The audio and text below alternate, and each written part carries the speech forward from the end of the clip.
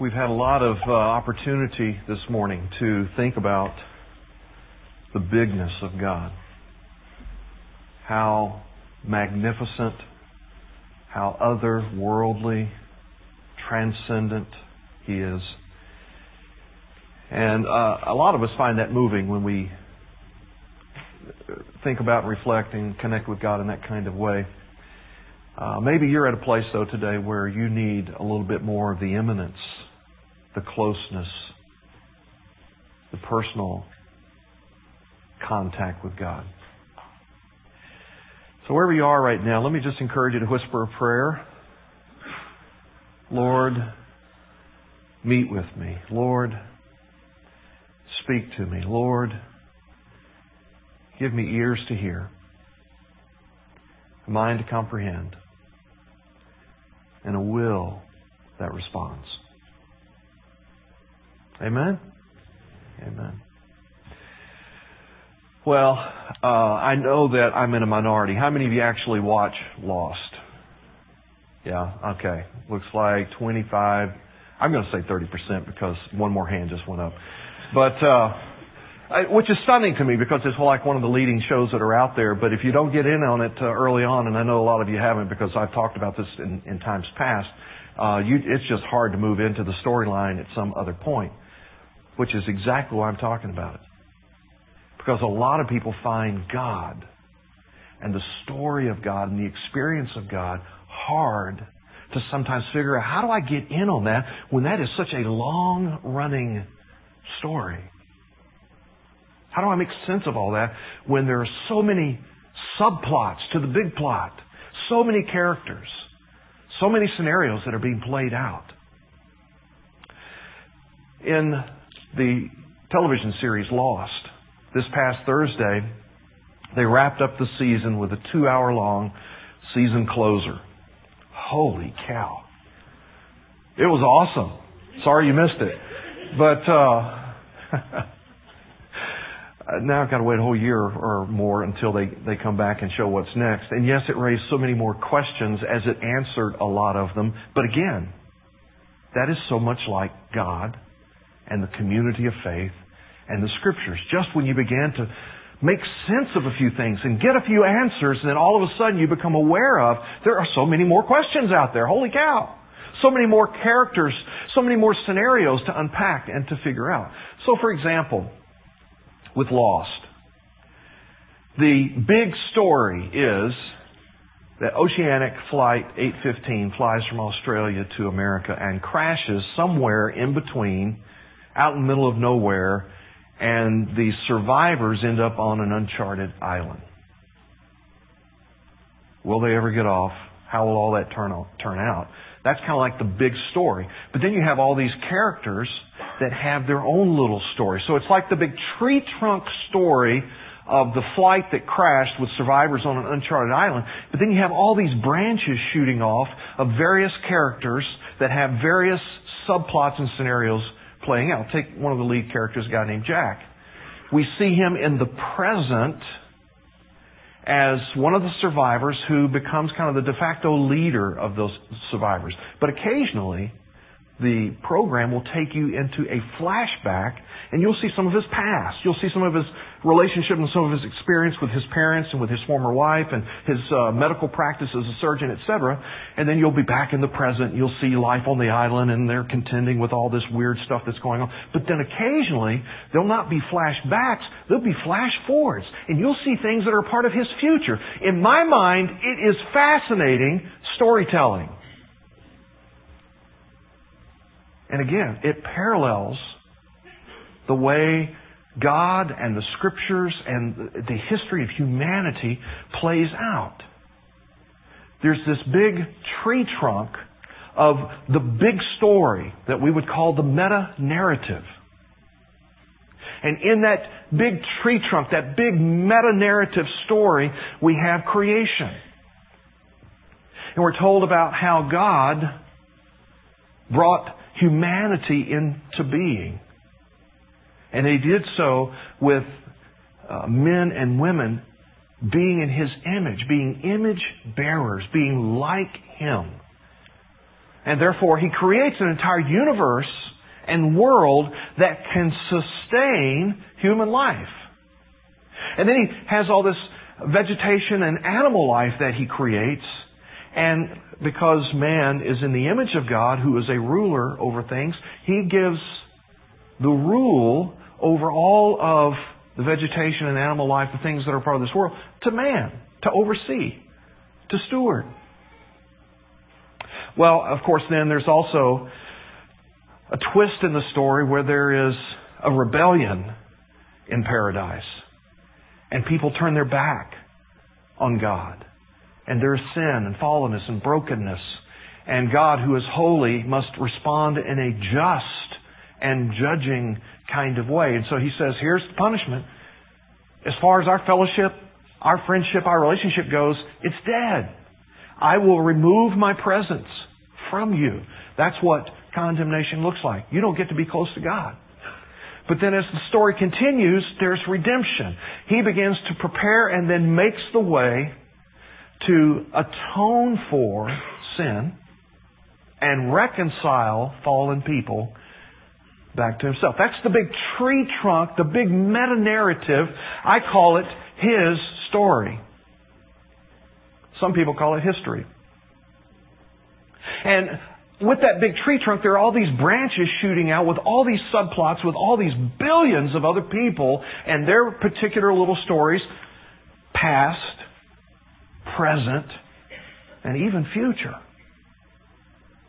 Because God gives us glimpses even into the future. In fact, we know a good deal about how the overall meta-narrative is going to finish. We know pretty much how that story is going to close, although there's a lot of mystery that's still a part of the whole thing. So, that being said, what are we to make of the Bible and its storytelling? Some people will sometimes ask me, Scott, do you believe the Bible literally? And my response is always, I do, when the Bible speaks literally. Because you see, the Bible contains multiple literary styles.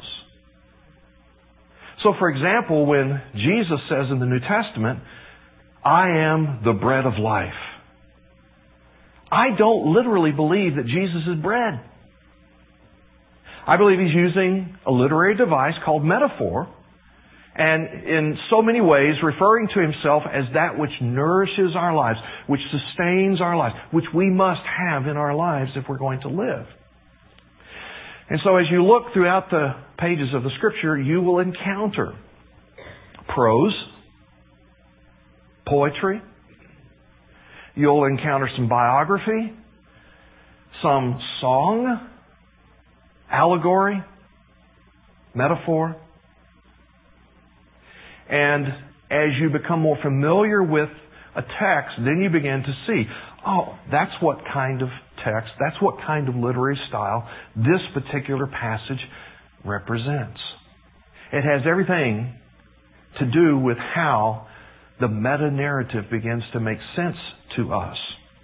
Which hastens me to say, because the Bible is a number of literary styles, it is not, though, a technical, scientific book. Never intended to be, cannot be. It is a theology book. A theology book helps make sense of God. A science book helps make sense of science and things that are a part of the natural world. They're two different kinds of books. And so if you approach the Bible like you would a science textbook, you're going to have a hard time making your way through some of what is unfolding in the meta-narrative because it doesn't fit that kind of genre. Are you with me? Okay, so elementary, I know. Okay. So there's a number of atheists these days that have become popular, and one of those is Richard Dawkins, and some of you, I think, have read The God Delusion, or at least you read excerpts of his best-selling book. And in that, he makes a lot of contending statements about what's true about atheism and what's false about religious people and about God systems and all that kind of stuff. And he actually comes to a point where he makes this claim: you cannot be an intelligent, scientific thinker and still hold religious beliefs. And I'm like, why not? Why are those mutually exclusive? And the fact of the matter is, there's a significant part of the scientific community that disagrees with that statement. And in fact, there are a number of scientists who are increasingly becoming religious because of science. Because the more they examine the intricacies of this universe and this world and life, the more they see all this tremendous design, many of them are concluding, you know what, there's gotta be a designer with all of this intricate design. And so I disagree with what Dawkins contends, that you cannot be intelligent, you cannot be a scientific thinker and at the same time hold to religious beliefs. Having said all that, though, I recognize that there are a number of problems that fall into scientific categories that some people really wrestle with and grapple with, and it becomes a little bit of a stumbling block to be able to come close to faith, to be able to come close to God, to be able to accept this meta-narrative of what's going on in our world in time and history. And one of those is the problem of miracles, right? You've encountered some people like that. Maybe you're one of those. Someone says the biblical accounts can't be reliable because they contain descriptions of miracles.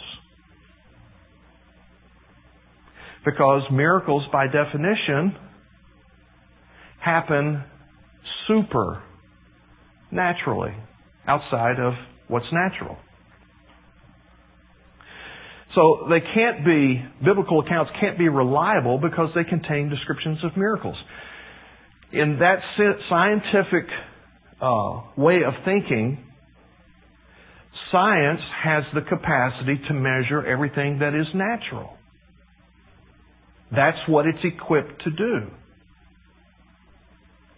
And if it cannot measure a miracle, then miracles must not exist. That's the conclusion.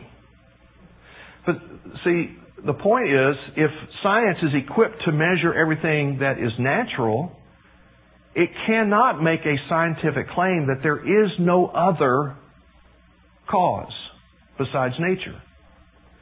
It has never been proven scientifically that there are no other causes other than nature. Therefore, you're not making a scientific statement when you say nothing can happen outside of natural causes. You're making a philosophical statement, whole other discipline. Are you with me? I see. Okay. I'm moving on. So, when someone wants to say you cannot call miracles as a credible thing, and therefore the Bible that contains all these miraculous stories is credible because it falls outside of nature, well, science doesn't delve outside of nature. Then you get into philosophy. Then you get into theology. Someone says, there are no other causes but natural causes. Never been scientifically proved. So you have to own a premise ahead of time that says there is no God in order to discount other causes. But if you hold a premise that there is a God, then conceiving of something happening outside of nature or supernaturally is totally logical, totally conceivable. It just depends if you had a presupposition that prevented you from getting there to begin with. Well, there's also the problem of evolution, right? Anybody ever had an evolution discussion and faith? Someone says evolution disproves the Bible. Really? Now, evolution contends that complex life forms have evolved from more simple life forms through natural selection. Okay. I don't have a problem with that. There is a large number of Christians in the world today that have no problem with that understanding, that definition of evolution.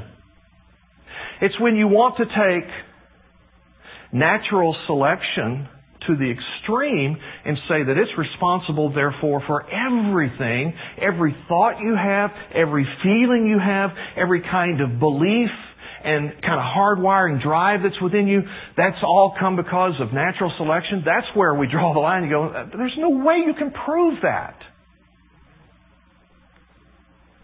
So that all-encompassing natural selection is a philosophy.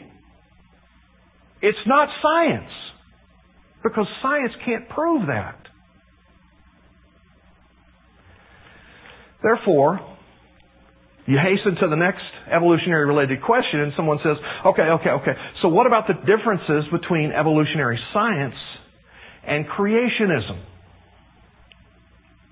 Now, who's not aware that there is a conflict between evolutionists and people that would fall into a category that refer to themselves as creation science? There's a conflict there. Those that hold to creation science contend that all that there is has been created by God in 6 24-hour days only a few thousand years ago. Now, that is a problem. That does conflict with a lot of evolutionist theory, hypothesis, claims, which say life has evolved over millions of years.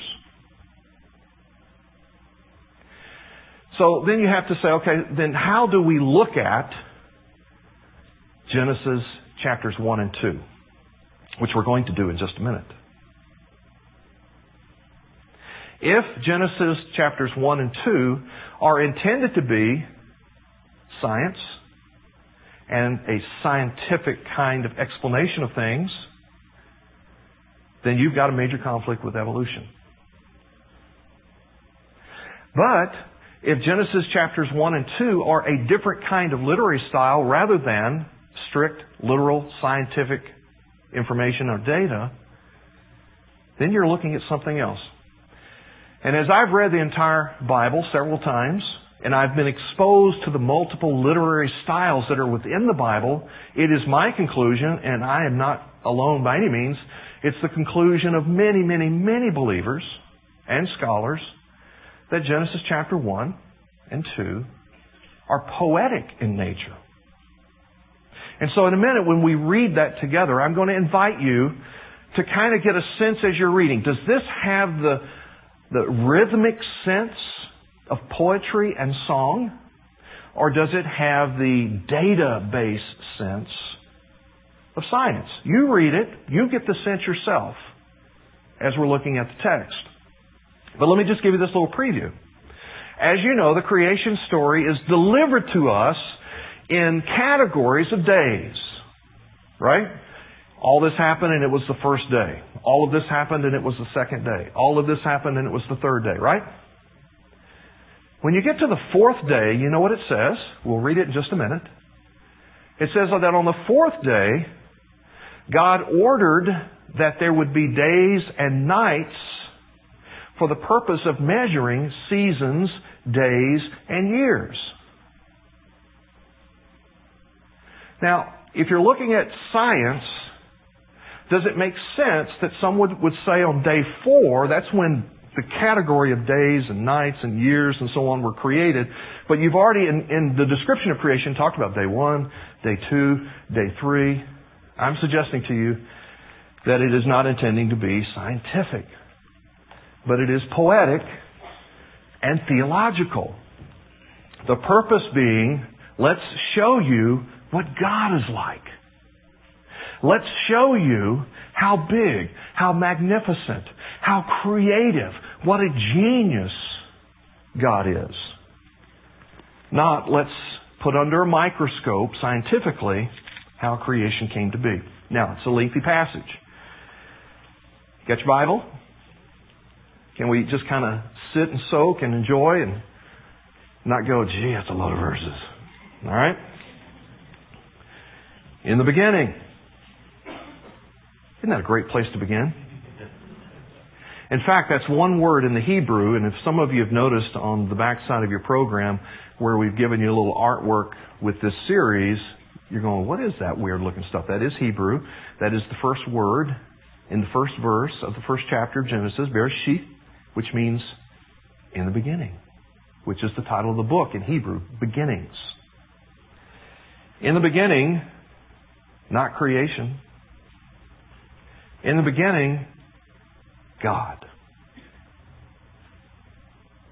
He's first, He's foremost, He's above everything. And it was God who created the heavens and the earth. Now the earth was formless and empty. Darkness was over the surface of the deep, and the Spirit of God was hovering over the waters. Picture of chaos. What kind of God is God? He's the kind of God that moves things from chaos to order, from confusion to clarity, that kind of thing. So God said, let there be light, and there was light, and God saw that the light was good. He separated the light from the darkness, and God called the light day, and He called the darkness night. And there was evening and there was morning the first day. And God said, let there be an expanse between the waters. So there's this big blob of water. Let there be an expanse between the water. Separate the water above from the water below. And God made that expanse and separated the water under the expanse from the water above it, and so it was. And God called the expanse sky. And there was evening and there was morning the second day. And God said, let the water under the sky be gathered to one place, and let dry ground appear. And it was so. And God called the dry ground land, and the gathered waters He called seas. And God saw that it was good. Then God said, let the land produce vegetation, seed-bearing plants, and trees on the land that bear fruit, with seed in it, according to their various kinds. And it was so. The land produced vegetation, plants bearing seed according to their kinds, the trees bearing fruit with seed in it according to their kinds. And God saw that it was good. And there was evening and morning the third day. And God said, let there be lights in the expanse of the sky to separate the day from the night. Let them serve as signs to mark seasons and days and years. And let them be lights in the expanse of the sky to give light on the earth. And it was so. And God made two great lights, the greater light to govern the day and the lesser light to govern the night. He also made the stars. God set them in the expanse of the sky to give light on the earth, to govern the day and the night, and to separate light from darkness. And God saw that it was good. And there was evening and there was morning the fourth day. Now, I'll just pause there to say, ask yourself along the way, who is God? What is God like? And particularly if you lived in an ancient Near Eastern context where most notions about God, most concepts about God was that there was a whole pantheon of gods, and they kind of did battle with each other, and they did battle with other powers like the sun and like the moon and like the stars in order to prevail about who would be the chief god and that kind of thing. Here, the biblical writer is making it very theologically clear. God is not in contention with any of these other entities. He's not doing battle with anything. He is before it all. He is over it all. He created it all. They are not competitors whatsoever. Verse 20, and God said, let the water teem with living creatures, and let birds fly above the earth across the expanse of the sky. So God created the great creatures of the sea and every living and moving thing with which the water teems, according to their kinds, and every winged bird according to its kind. And God saw that it was good. And God blessed them and said, be fruitful and increase in number, and fill the water in the seas, and let the birds increase on the earth. And there was evening and there was morning the fifth day. And God said, let the land produce living creatures according to their kinds, livestock, creatures that move along the ground, and wild animals, each according to its kind. And it was so. And God made the wild animals according to their kinds, the livestock according to their kinds, and all the creatures that move along the ground according to their kinds. And God saw that it was good. Then God said, "Let us make man in our image, in our likeness, and let them rule over the fish of the sea and the birds of the air, over the livestock, over all the earth, and over all the creatures that move along the ground." So God created man in His own image. In the image of God, He created him, male and female, He created them. And God blessed them and said to them. Now, what kind of God is He? He's a God that blesses. He's a God that provides. He has just surrounded humanity with every kind of needful thing, every kind of vegetation, every kind of animal life, land upon which to live, etc. He has blessed them and said to them, "Be fruitful and increase in number. Fill the earth, subdue it, rule over the fish of the sea and the birds of the air and over every living creature that moves on the ground." And that God said, "I give you every seed-bearing plant on the face of the whole earth and every tree that has fruit with seed in it. They will be yours for food. And to all the beasts of the earth and all the birds of the air and all the creatures that move on the ground, everything that has breath of life in it, I give every green plant for food." And it was so. And God saw all that He had made, and it was very good. And there was evening and there was morning, the sixth day. Thus the heavens and the earth were completed in all their vast array. By the seventh day, God had finished the work He had been doing. So on the seventh day, He rested from all His work. And God blessed the seventh day and made it holy, because on it He rested from all the work of creating that He had done. Now, again, I suggest to you that what we're hearing and the rhythmic movement of it is poetic, and it is a song.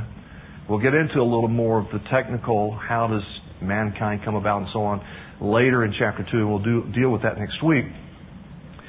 But the point that I want to highlight for you is that the intent of the text is to reveal to us God. Who is God? Who are we?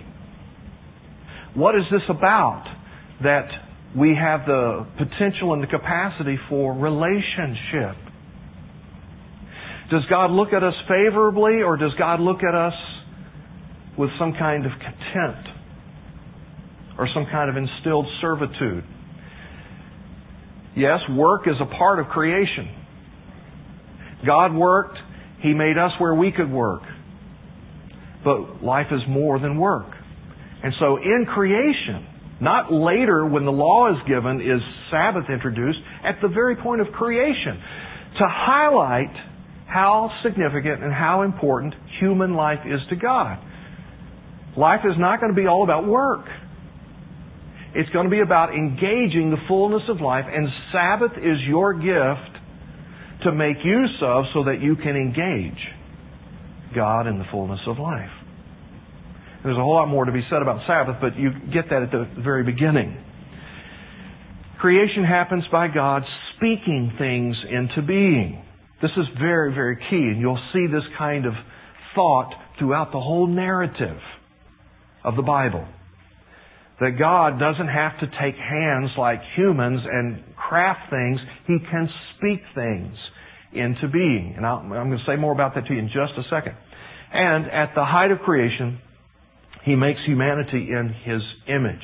We are image bearers of God.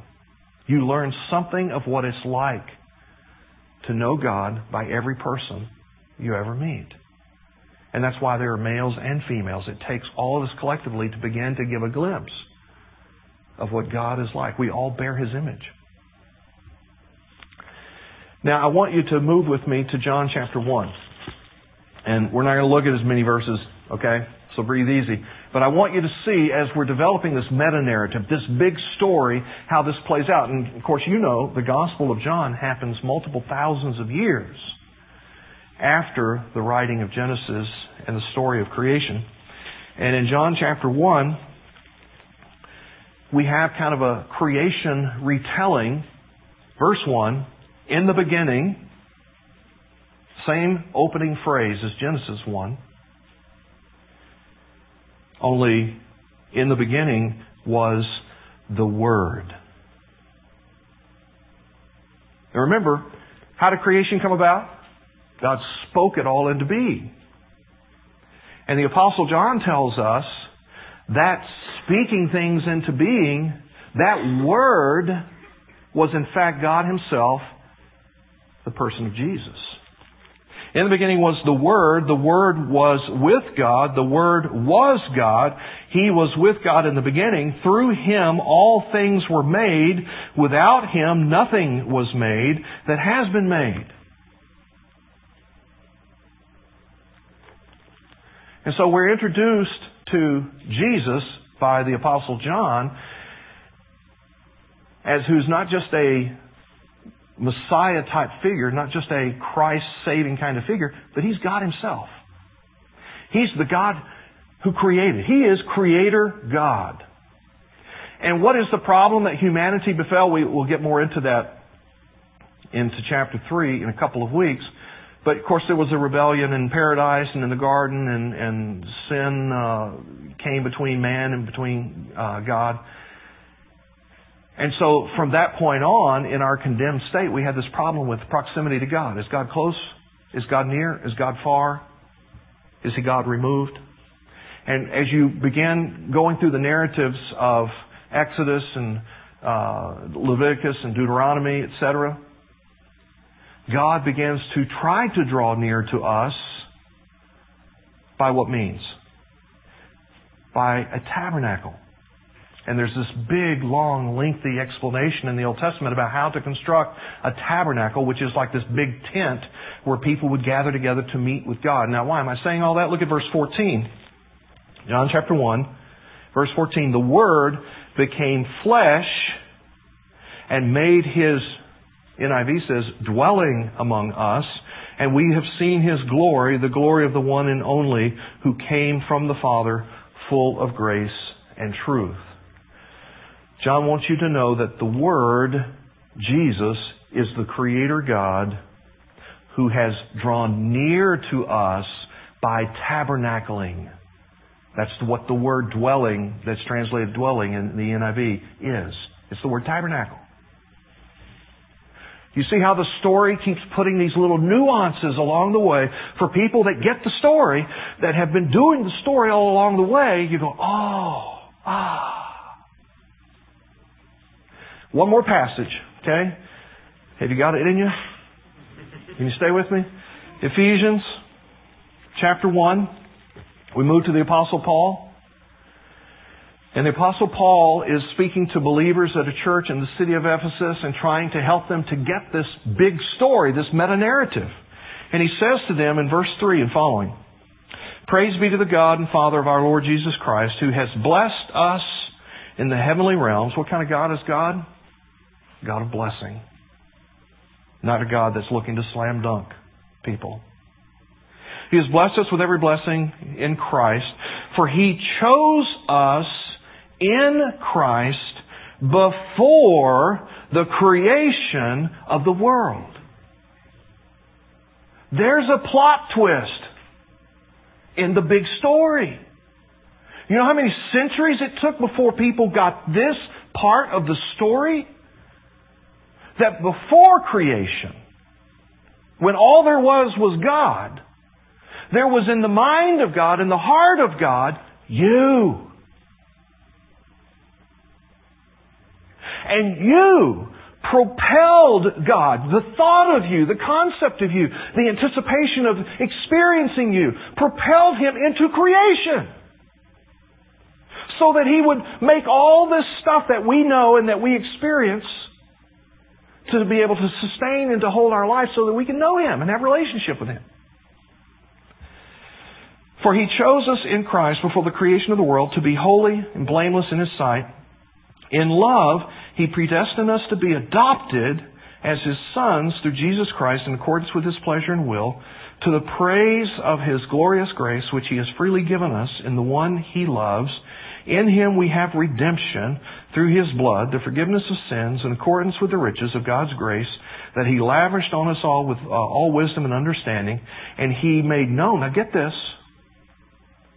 He made known to us the mystery, the story of His will, according to His good pleasure, which He purposed in Christ, to be put into effect when the times will have reached their fulfillment, to bring all things in heaven and on earth together under one head, even Christ. Now, there's a ton of things to unpack in that. I'm not going to do it. I'm just going to highlight a couple of things that relate to the meta-narrative. Before creation, we were chosen to be adopted as sons and daughters of God. God has wanted you forever. God has wanted you in relationship with Him before your parents ever drew a breath. You are no accident. You have been pre-creation in the heart of God. God has made known to us this mystery. Through the person of Christ and in the teachings of Paul, as he continues to unfold the story, he allows us to know that nuance of the story.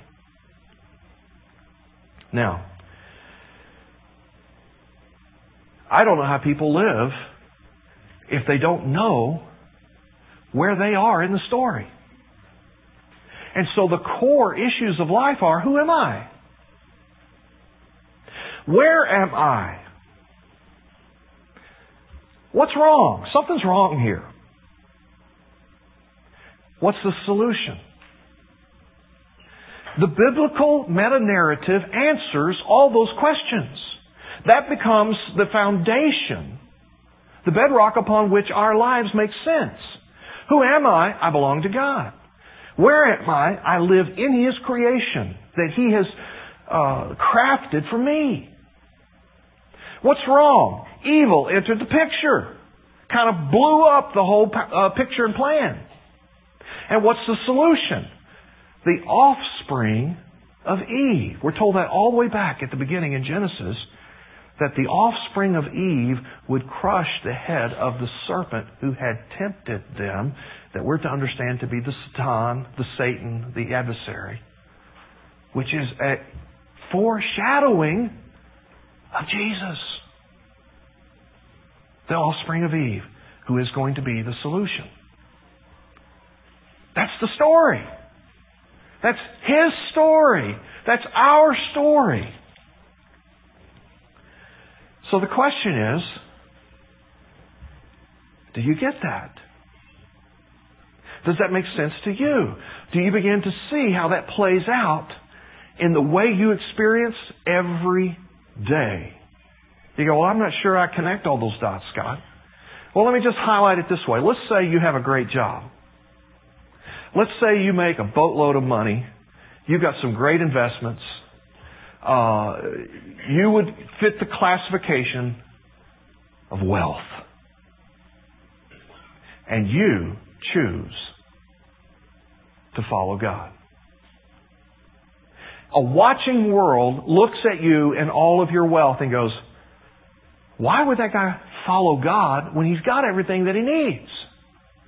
And by following God, you've made this life declaration. Man doesn't live by wealth alone, by all the things of this world alone. Man has to have God. It's a big, big statement that comes out of your life because you get it. You're in this meta-narrative. That's the big tree trunk. You're one of the branches that come off of that, one of the billions of branches that come off of that. Now, a lot of you have read The Purpose-Driven Life by Rick Warren, who's a pastor in California. You may be aware that that book became such a big seller, like 30 million plus copies got sold. Rick Warren became an extremely wealthy man. Doesn't often happen with pastor wealth, at least in my experience. So, the point being, he is a multi-millionaire. He has, because he's a follower of God, so ordered his life around God, not around his money, that now he has chosen to live off of less than 10% of his entire income And he gives away more than 90% of his income. It's a reverse tithe kind of thing. Since he made all of his millions of dollars, he still lives in the same modest house that he's been in for like 20 years. He still drives a car that's like 10 years old that preceded all the money that he made. He still, makes lifestyle decisions in keeping with what his life was before all the wealth. And he has used that money in unbelievable, multiplied ways to help the poor, the people that suffer from injustice. I could go on and on talking about what God has been able to do through Rick Warren's life. My point is, there's a man that gets it, what the story is, where he fits into the story, what God's up to with him, and why he has wealth. Wealth is a platform for him to show, hey, look at God. Not me. Look at God. Now, let's go all the way to the other extreme. Let's say that you no longer have your job. You have been hit by the economic hard times that are going on around us right now. You've been unemployed. You've been unemployed for some period of time. You have been just really out there trying to get the new job. You're about to lose your unemployment benefits and your health benefits and stuff like that. And you continue to choose to follow God. Because you get it. And a watching world looks at your life and they go, why in the world would you follow God? He's certainly not blessing you.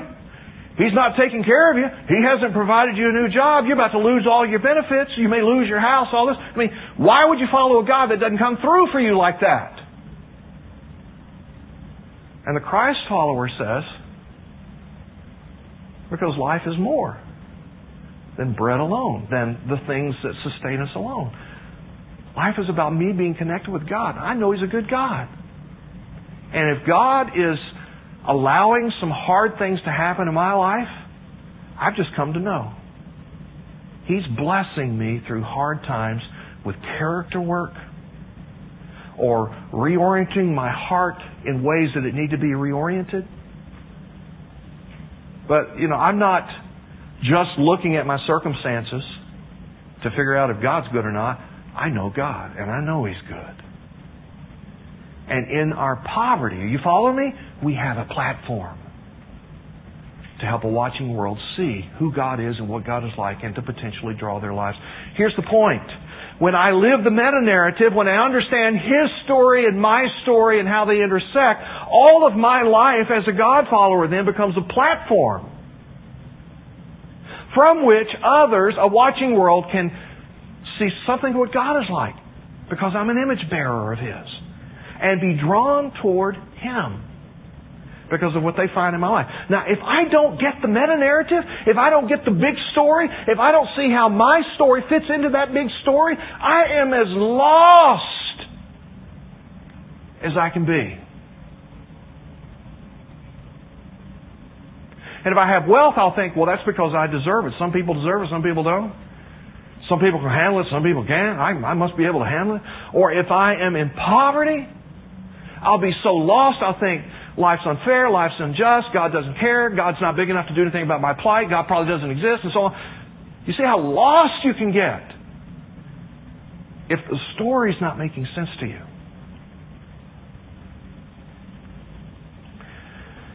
So what do we do with all that?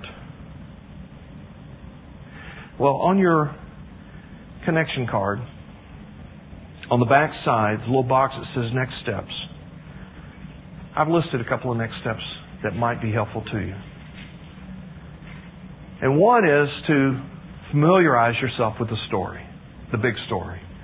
And so I'd encourage you to do a fresh reading of Genesis 1 through 11. Now, you can go way beyond that if you want to, but in the next few weeks, that's where I'm headed, and you'll get a little bit ahead of me, and you'll be ready to do a little more connecting with me on some of the talks that we'll be doing here on Sunday. So I'd encourage you to read Genesis 1 through 11. And either preview or review that text and begin to get your heart resonating with the story. Or maybe there's some more thinking you need to do around the whole issue of evolution and science and faith and how they intersect. I'd encourage you to do some reading on that. I've got some resources I could point you to. You check that box and says, that's what I'm going to do. Tell me something to read. I'll point you in the direction of something to read. Just put that on there. Maybe you're coming to grips with the fact that God is at work in your circumstances in a way that you haven't anticipated, and you want to be soft and responsive to that. Whatever. Could be 15 different things that you could be responding to God about right now. My point is this. Don't waste what God's been seeking to speak into your life and draw your heart toward Him about in these last few minutes. Identify some kind of step that you're going to do in light of what you've been hearing today. Let's bow together for prayer.